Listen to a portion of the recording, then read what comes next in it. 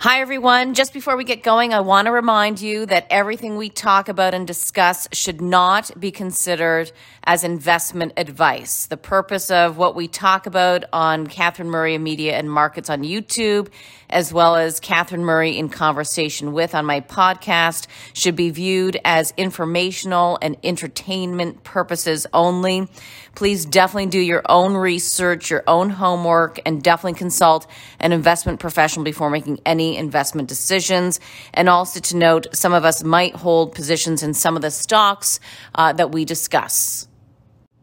Dana, great to see you and get caught up with you. It's certainly been a while, and there's been so much going on, including record highs for the markets pretty much across the board. So great to be able to catch up with you. And why don't we just start with kind of your top-down view these days and how you're looking at the market and the economic outlook. Sounds good. Thanks, Catherine. Great seeing you as well. It's nice to see what you're doing. So we're in a quite unique situation, in my opinion. So first of all, the large background is we're in a structural bull market that started in 2013. 2013 was a long time ago, and there's been certain hiccups. Certainly, COVID has been a very big hiccup. But look at us today, and COVID is not over, and we're skirting highs again. So, from that perspective, the setup is very positive. What has changed from before COVID? We were in a low growth, low inflation environment, and that worked well because growth. We paid up for growth, so technology worked really well. And lots of sectors market was doing okay. Coming out of COVID, we're now in a reflation period. Reflation as opposed to low growth, low inflation environment. As we're coming out and the reopening and the pent-up demand does create some inflationary pressures, which people do worry about. And we're going to talk about why that's still balanced. But we're in a reflation period which is different than when we've been, which has implications on sectors, on currencies. Economic data has been, on balance, very good. Jobless claims were better. Retail sales were almost 10%. This is pretty U.S. centric what I'm talking about, but Canada is not far behind. Although we do have a third wave, so we kind of have a glimpse of what we can look for coming out of our third wave. In the US, for example, Empire Manufacturing Index showed a very large portion of unfilled orders. Unfilled orders points to high demand at a time when inventory levels are low. And low inventory levels will push manufacturing prices higher. So this all leads to a pickup in CPI.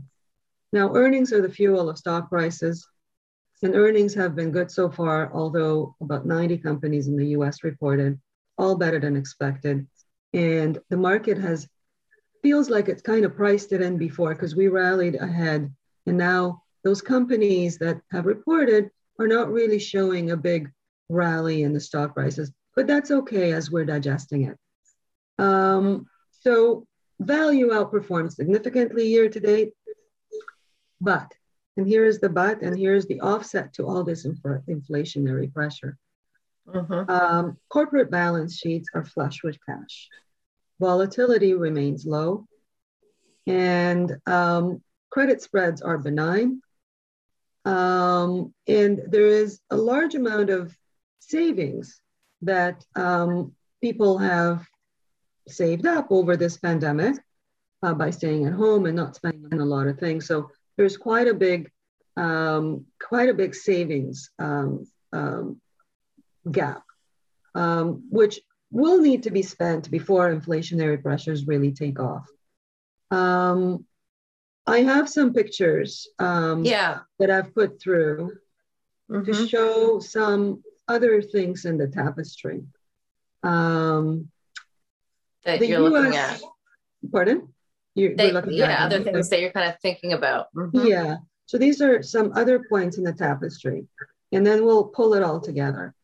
So the US bottom 50% net worth has increased over this period, not just Not just, the wealthy that have more money.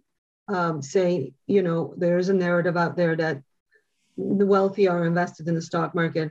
I'd like to differ about that. There's regular people that are invested in the stock market through their 401ks, RSPs, and whatnot. So when the U.S. bottom 50% net worth is going up, that's almost better than the top tier wealth doing better, because that's what drives consumption. Another item is that in terms of flows, and I'm the head of trading, so I look at flows a lot.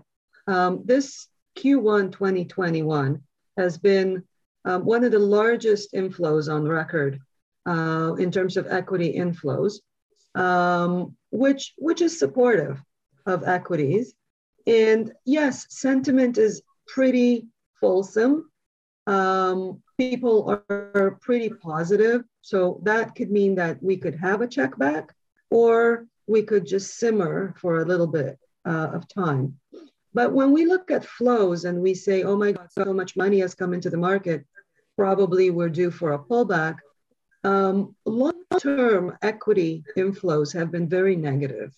And this blip, this great Q1 in flows has been very, very supportive. But it only brought us into almost a zero mark if you look at the multi-year flow picture. Let me stop you there for 1 second, yeah. Diana. What do you mean a zero mark? Because when I'm looking at the chart right now, the amount of money that's flowed into the equity markets in Q1 2021 looks to be double anything we've ever seen historically, since it was back to 1996. So what's the right way to interpret this?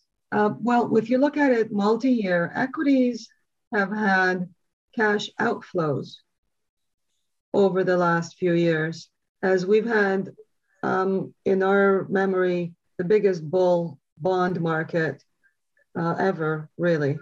So a ton of money has flown into bonds at the expense of equities. And now, as we're realizing that perhaps we've seen generational lows in interest rates, now money's starting to flow back into equities. So when you're looking at this big inflow for the quarter, I've sent you a chart that goes back to Jan 2019, and it shows you equities, bonds, and cash. And when you look at the chart on the equities, you see the dip and then the comeback, but it's really just at the same levels as it's been in 2019. So it's really taking back outflows that we've experienced over the last couple of years. So when you're looking at a huge Q1 2021 inflow, you're thinking to yourself, you should be thinking to yourself, okay, but this sector has lost a lot of AUM, call it, over the last several years, as the world has experienced a really strong bond bull market. And Diana, the reason why that is just so important is because a lot of people are really just focused in on the inflows in Q1 as opposed to putting it in context over the past number of years and the outflows. And therefore people are saying, and I've looked at this as well, it is a bit of a concern in terms of the record highs we're at and the earnings results, which are good, but there's really no incremental buyer at this point because so much money has flowed in. But that doesn't mean that there couldn't be much more, is what I'm getting from you. Yeah, that's exactly right. And, just to touch on what you just said in terms of, it does feel in the last 2 to 4 weeks that the market's kind of grinding and not going anywhere. It's not responding to the so far earnings. It really is a situation where portfolios are fine the way they are, and portfolio managers or holders of equities, owners of equities, whatever they hold, perhaps they're in the right place, they're okay, there's no reason to make changes. So while the market is not really moving, it's not, to me, it doesn't feel so negative, it just feels boring. It's really not falling off. There really is no feeling out there that, oh, I have to sell and it's important that I sell. I'm not selling, I'm not buying, I'm fine with what I'm holding, and I'm doing my analysis as the earnings are coming in. So it's kind of simmering. That's what it feels like to me at the moment, this lack of follow through on the earnings. Plus, it's still early. Right. Right. So it doesn't, yeah. it's just boring. It's just sitting there going, but it did price some of it in before because markets are already skirting highs. You know, and it's interesting as well, Dana. A dear friend of mine who, runs a large investment firm, when we were talking about the markets, even going back, maybe 2 months ago, when the markets felt like they were kind of just simmering or sitting, he reminded me that part of that is like, it's a lack of tweets every day from the president. Oh, yeah. And that's what people wanted. People wanted a little bit more boring. So therefore we've got a little bit more boring in the markets. It is what it is. Maybe in a few more years, they don't want boring anymore. So, Right. that changes everything as well. 100%. That's very possible. Donald Trump announced a couple of days ago that he's seriously considering running for 2024. So enjoy your peace. Okay. Let's take you did start out by saying we're in a bull market, and you do have another chart that shows that the bulls versus bears. What's significant about this chart? So, bulls versus bears, it just shows the level of sentiment that's out there. And my point in showing you that is that all this good news is not lost on anyone. Obviously, there is high sentiment out there. So we always weigh risk versus reward. And, perhaps this is one of the risks as to why we could be grinding a little or maybe have a little correction, maybe 2 to 5%. But that, I think that that would be a dip that would be bought. So if you're looking at anything to offset all this bullishness, all this great earnings, all this liquidity in the market, boring being good, if you always want to look at your blind spot, maybe this is a blind spot that, maybe the sentiment is way out there. So, and if this is the reason that we'll be simmering, that's good. Bear markets don't start by all good news. Usually, there's something more significant happening. So that's why I put up that chart, just to balance out all the pluses. And plus, it's a high class problem that people are positive. They're positive about the economy. They're positive about coming out of COVID. They're positive about the fact that, and by the way, inflation, equities are really a hedge against inflation up until about 5% inflation.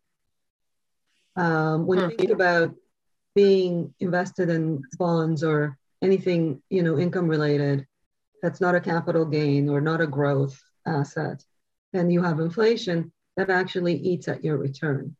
Whereas equities do provide a hedge against inflation. And from a PE perspective, from a valuation perspective, it doesn't start hurting till about inflation at 5% or more, which then becomes a problem. So when we're looking at hedging for this inflationary potential going forward, let's say 2 to 4 years, equities really are the place that will provide you with some hedge against that as well. And I'm just going to divert for 1 second here. When you think about inflation or rates perking up a little bit here, what does that lead you to do and perhaps be concerned about with respect to your dividend stocks within the portfolio? Because, if people have another alternative, which is actually to have a more secure investment or per se, in terms of locking in, like some type of fixed income product, depending on the price, versus owning equities, that's where the risk comes in, equities with a dividend. So how do you manage that? Right. So if you think that rates continue to go up, I wouldn't lock myself into a 2% or 3% rate return, because in a year from now, that asset will be down as rates are going to go higher than that. And this is why being invested in a fixed income security in a time of an increase in a rate environment eats at your return. So from a capital gain perspective, that asset pricing goes down. And from an opportunity cost perspective, the rate that you locked in now is lower than what you could get sometime in the future. In terms of what you can do about your dividends, for example, I'll give you an example of a stock we own. It's NextEra. It's a utility. Ticker is NEE. And it's a regular utility, but also a renewable energy company. So it operates two businesses, a regular utility, which is 65% of their revenue, and NextEra Energy Resources, which is the renewable part. They do wind and solar. So they have a 2% dividend, and their 5-year dividend growth rate was about 12%, is about 12%, 12.5%. So on the one side, I have this fixed income, long duration asset that you're talking about that pays me a 2% dividend with a dividend growth rate. So great, solid, conservative utility.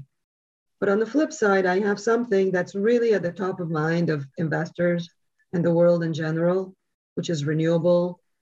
Biden announced yesterday that by 2030, he seeks to lower emissions by 50%. Japan overnight announced that they're seeking to lower emissions by 46% by 2030. So everybody is working on renewables. And so is this utility company. And so from a conservative anchor on one side that pays you some sort of income, you also have the growth side of the equation, which, there's high demand for renewable energy. We're looking to the future. This company is there for it. They have backlog of projects that is bigger than their current portfolio because of the high demand. And so this is an example of how you can be invested in a company that you don't put all your eggs in one basket, so to speak, from this perspective. The stock is up about, I don't know, probably 3% year to date. But if you look at a longer term chart, it's always there and it always pays. Well, Diana, I want to pick up just, it's interesting you brought up utilities because I don't know if you saw a very recent report from Goldman Sachs, an in-depth report on utilities in the United States. And it looks as though there's quite a bit of opportunity. One of the bases for the report was just taking a look at tax structure. And if in fact the US corporate tax rate increases, it actually doesn't hurt to the same degree some of the utility companies because of the holding companies that utilities are under, because of the amount of debt and leverage that they need to continue to build plants, which obviously all of us need. So it was had a little bit more of a tax bent or tilt to it, this report, but it highlighted, and you tell me, that utilities right now are trading at a discount to the S&P 500. Apparently, normally they trade at a premium. They do, to your point, some of them are offering nice yields, like 3.5%, with quite a bit of capital appreciation. So I'm just wondering, in addition to your NEE that you own, are you looking at any other utilities because of kind of where they're at versus so many other companies from a valuation perspective that might be stretched? Yeah. I think it's safe to say that the reason that these companies are underperforming is they're considered a more of a fixed income asset, just like, I guess, REITs and such, that don't do really well in a rising rate environment. We don't expose ourselves to sectors because they're inexpensive. They're inexpensive for a reason, and they can stay that way. So you know how we work. We're pretty active, and we go to what's working now, as opposed to maybe what's in the future. The only reason we own NextEra is because of the stability, of course, but also because of the renewable part of it. It gives us exposure to what we think is working now and work in the near future. In a rising rate environment, it's tough to own these things. So instead, if you want stability in the rising rate environment, one should look at financials. They've been underperforming for a long time, especially in the U.S. Right? Canada is a little different. There is money that always invests in the financials in Canada, but in the U.S., financials are a theme that can give you dividends going forward in the U.S. as they get approvals to pay back to the shareholders and do buybacks. That's expected next summer, so next quarter. They're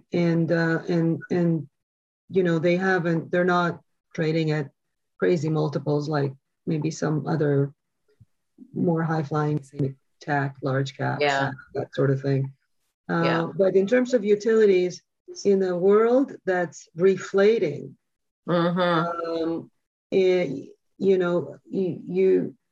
you might anchor yourself into a lower return environment through the utilities right now, albeit you're going to get that dividend and that low PE. So I don't think you lose too much. But sometimes those utilities do go down a lot when they're not in favor and the rates are rallying. So I think that's a risk. Okay. Yeah. No, fair point. Perspective. You have to be a patient investor. The thing is that we say we're invested for a long term, but people don't have a lot of patience to sit on losing positions for longer than a shorter period of time than what they've determined their time horizon is. Yeah. You sit for a year on an investment that's not working, and everything, and some other things are working, and you say to yourself, am I in the right space? So I think that risk tolerance and time horizons have altered somewhat in today's world. People are a lot less patient than they themselves think they are. Right. Well, I'll tell you, I bought Stelco a couple of years ago, and I was very patient, and it's really paid off. Yeah. I can do patience. If you do your work, but now you're going to have a great old time because we're reflating and the commodity driven stocks are doing really well, which bodes well for Canada. And the Canadian dollar and stocks like Stelco. Energy is a little more muted if you look at how it's been performing, but I think that probably has to do with ESG and their ability to ramp up production really fast. So some of the other commodity sectors like steel, but copper and agriculture, softs have done really, really well. So I think you're in the right spot there. Yeah, but patience. I was like looking at it, but I was like, it's going to work. Once this world starts growing, or we need products, it'll get there. I think you also need in a portfolio. You probably have your stocks that you really believe in, that you're patient on. And then you have a small portion of your portfolio that should probably take advantage of what's working now. You'd be a little faster, but you don't want to turn your portfolio over. No. And be so, Well, and on that point, I was going to ask you about this later, but I'll ask you about it now because it's been working, and it's something that, to your point, I did go in because it was working. Cryptocurrencies. So, I've always been, of course, full disclosure, I do own QBTC, the Bitcoin fund. What do you think about cryptocurrencies, and how are you involved or not? We own QBTC as well. And we own the QETH as well, which is the Ether.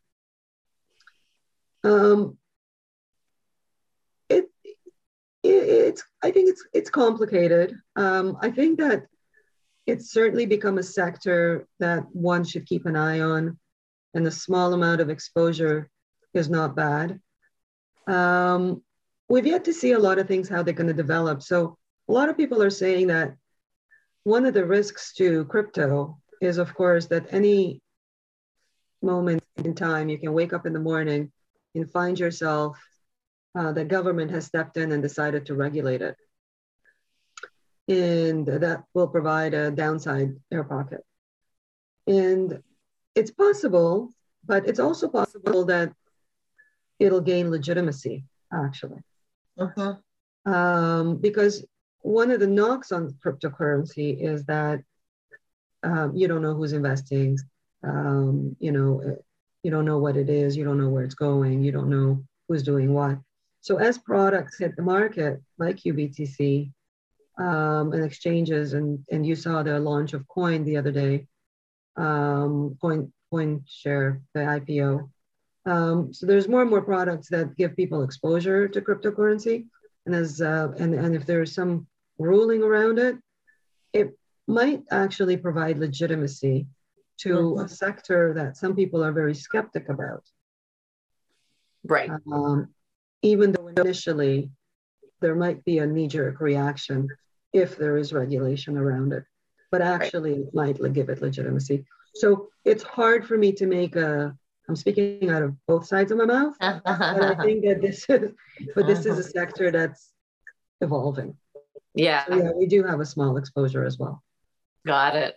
Dana, we talked a little bit about the importance of fund flows, but you also have a chart talking about global fund flows. We were really looking more at the S&P 500, I believe, on the other chart. But what are we seeing these days as it relates to the global interest in equities?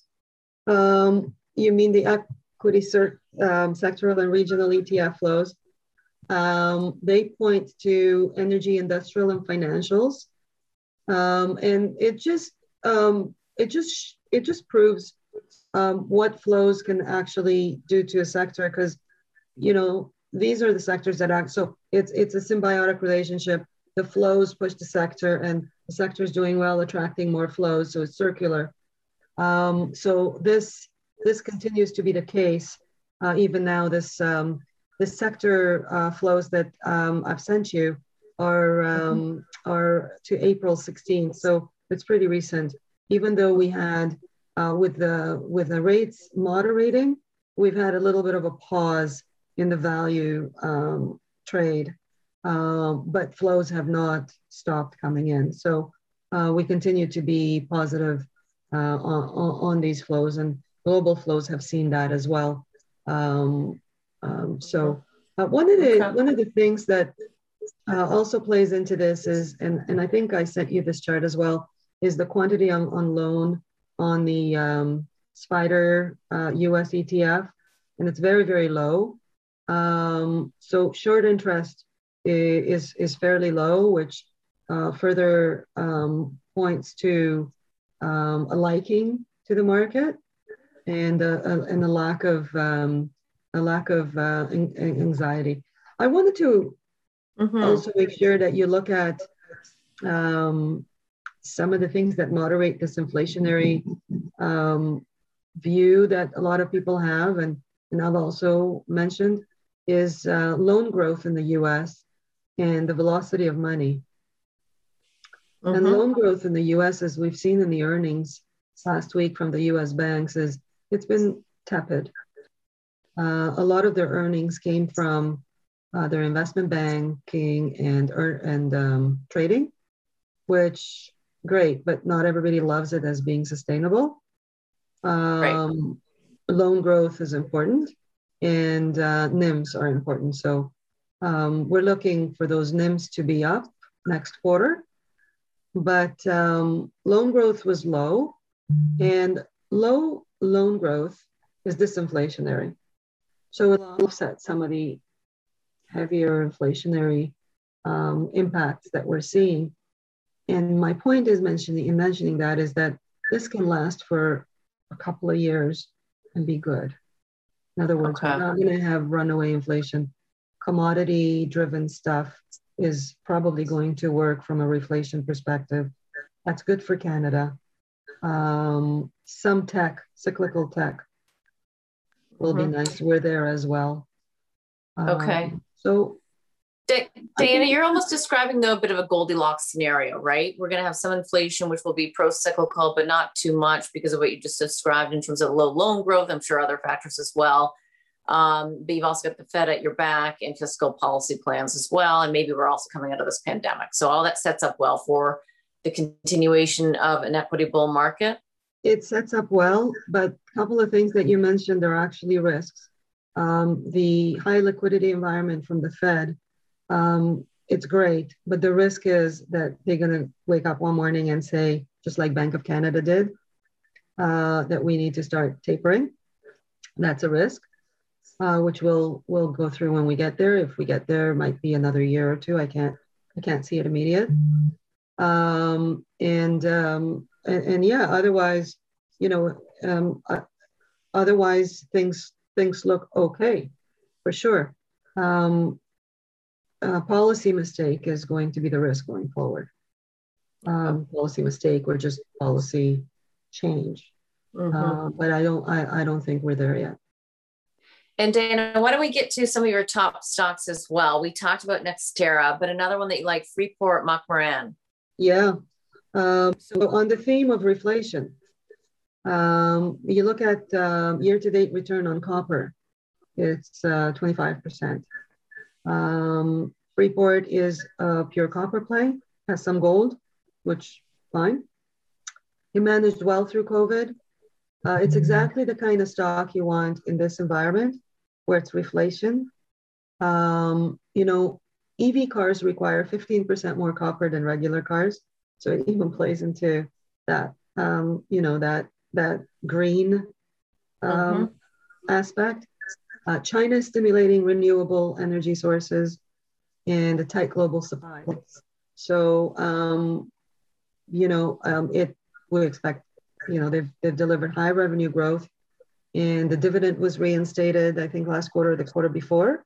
So they have a small dividend, but this is not a dividend play for sure. The dividend just shows that they're okay from a cash flow perspective to actually commit to a dividend, because companies, once they commit to a dividend, they don't want to take it back. So when they commit to a dividend, albeit small, it's actually just a point of reference in terms of the confidence that they have. So NextEra, Freeport. Okay. And what about within tech, Diana? Because you guys, in terms of being where the movement is, that's your style of investing, and of course, therefore you've had a lot of exposure to tech as of late. But now it looks as though you're a little bit underweight. Yeah. How do you do that in terms of trimming positions that are good companies? And I'm thinking of like an Apple or Google, which these companies are probably going to continue to work really well. So do you actually go overweight some of those versus the index, and then underweight others, or what are you doing in tech these days? Yeah. So if we would have spoken a couple of years ago, tech would be about 30, sometimes even 50% of our portfolio. It's currently between 10 to 15. Wow. So, but remember, S&P exposure to tech is over 30%. So, and gold in the S&P is non-existent. So when you have 5% gold, you're overweight. When you have 15% tech, you're underweight, so to speak. But 15% is not bad. What we own things like Intel, Lam Research, AMAT, Google, you mentioned, we own that one too. Microsoft. So some of the reasons are we focus on semiconductors specifically in the semiconductor equipment manufacturers, like Lam Research and AMAT. They make equipment that make semiconductors, and we know that there's a semiconductor tightness right now. The fabs like Taiwan Semi and Samsung and Intel are operating at max capacity because of this demand supply imbalance. They want to build more capacity to address this supply demand imbalance in semis right now. Intel, for example, semis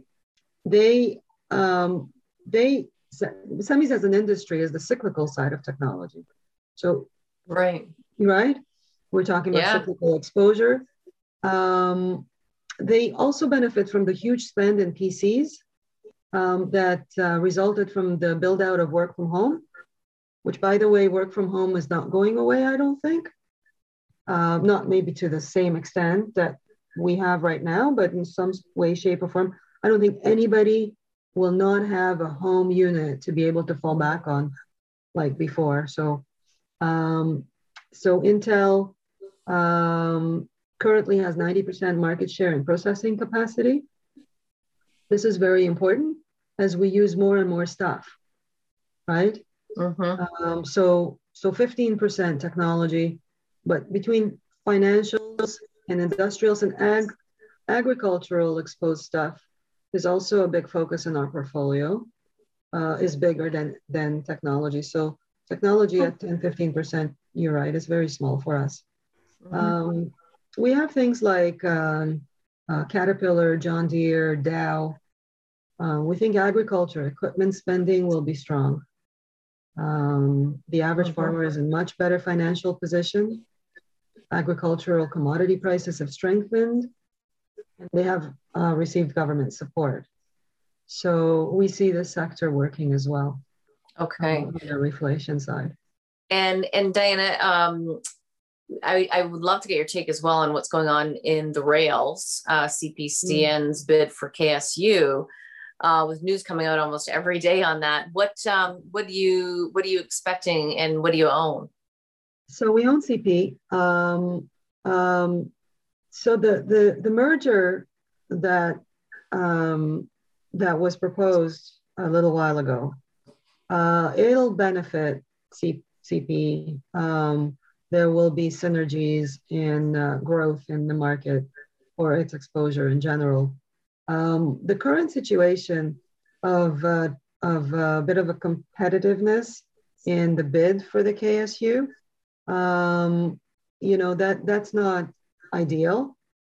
So from a CP perspective, we actually like both scenarios. If they don't win the merger, we think that they can go up because they don't have to pay for it. And if they don't win the merger, they have, volume growth has been very good. They've benefited from that. Their revenue growth has been very good. They continue, we like transportation in general. Rail, transporting goods by rail has really increased over this recent period that we've been going through. So CP is almost in a situation where, and this is longer term, it may not be so over the short term for CP as it gets embattled in these headlines. But longer term, I think they benefit. It's kind of unique because they tend to benefit from both possible scenarios. And, this is what you want when you invest in a company like NextEra, like CP, is where you can make a fairly positive outlook in both your risk scenarios. You know how you say, oh, Goldilocks. Not every company has Goldilocks. Some companies have the good case scenario or the bad case scenario. And you have to make sure you're right. In certain cases like this, where you look at both the risk and the possible other side of the situation, and where you don't see, if they don't win, they don't sell off, you're good, then that is a possibly great investment because your downside is limited. Right. So that's what we feel about that. Do you think though that CN's bid will be the winning bid? It doesn't look like it. Okay. But well, it doesn't seem like it right now, and they've already announced that they're not going to raise it. So we'll see. Okay. And Diana, just lastly here, I'm curious. GM. Somebody else said to me a couple of weeks ago that this was one of their top picks. Why do you like GM? Yeah, we own GM. GM is rebuilding, repositioning their business model. Has a strong balance sheet. It generates strong cash flow. It has leading margins. It has EV exposure, and it's doing well outside the U.S. And they're strong in pickup trucks, which is right. It's now in vogue. pickup trucks. Yeah. And it's their most profitable segment. Yep. I drive my husband's. It's hysterical. It's hysterical. My husband wants I look too small in it. So you drive your husband's pickup truck? I do. I love it, actually. It feels very empowering. Yeah, it's pretty good. And it is actually a GM. Yeah. So. Oh, there you go. See? There you go. There you go. Well, Diana, why don't we just leave it on that note? It was great to catch up with you. I can't believe that it's been about 45 minutes or so. I don't know how we condensed all this into really? Shorter formats. Wow. Yes. Sorry about that, because you got to get back to trading. I'm going to get back to trading. Is it up? Yeah. It's up now. It's good. Green. Oh, good. Good. Perfect timing. All right, Dana, thank you so much. We'll see you soon. Thanks, guys. Take care. Thanks, Catherine. Thank you. You too.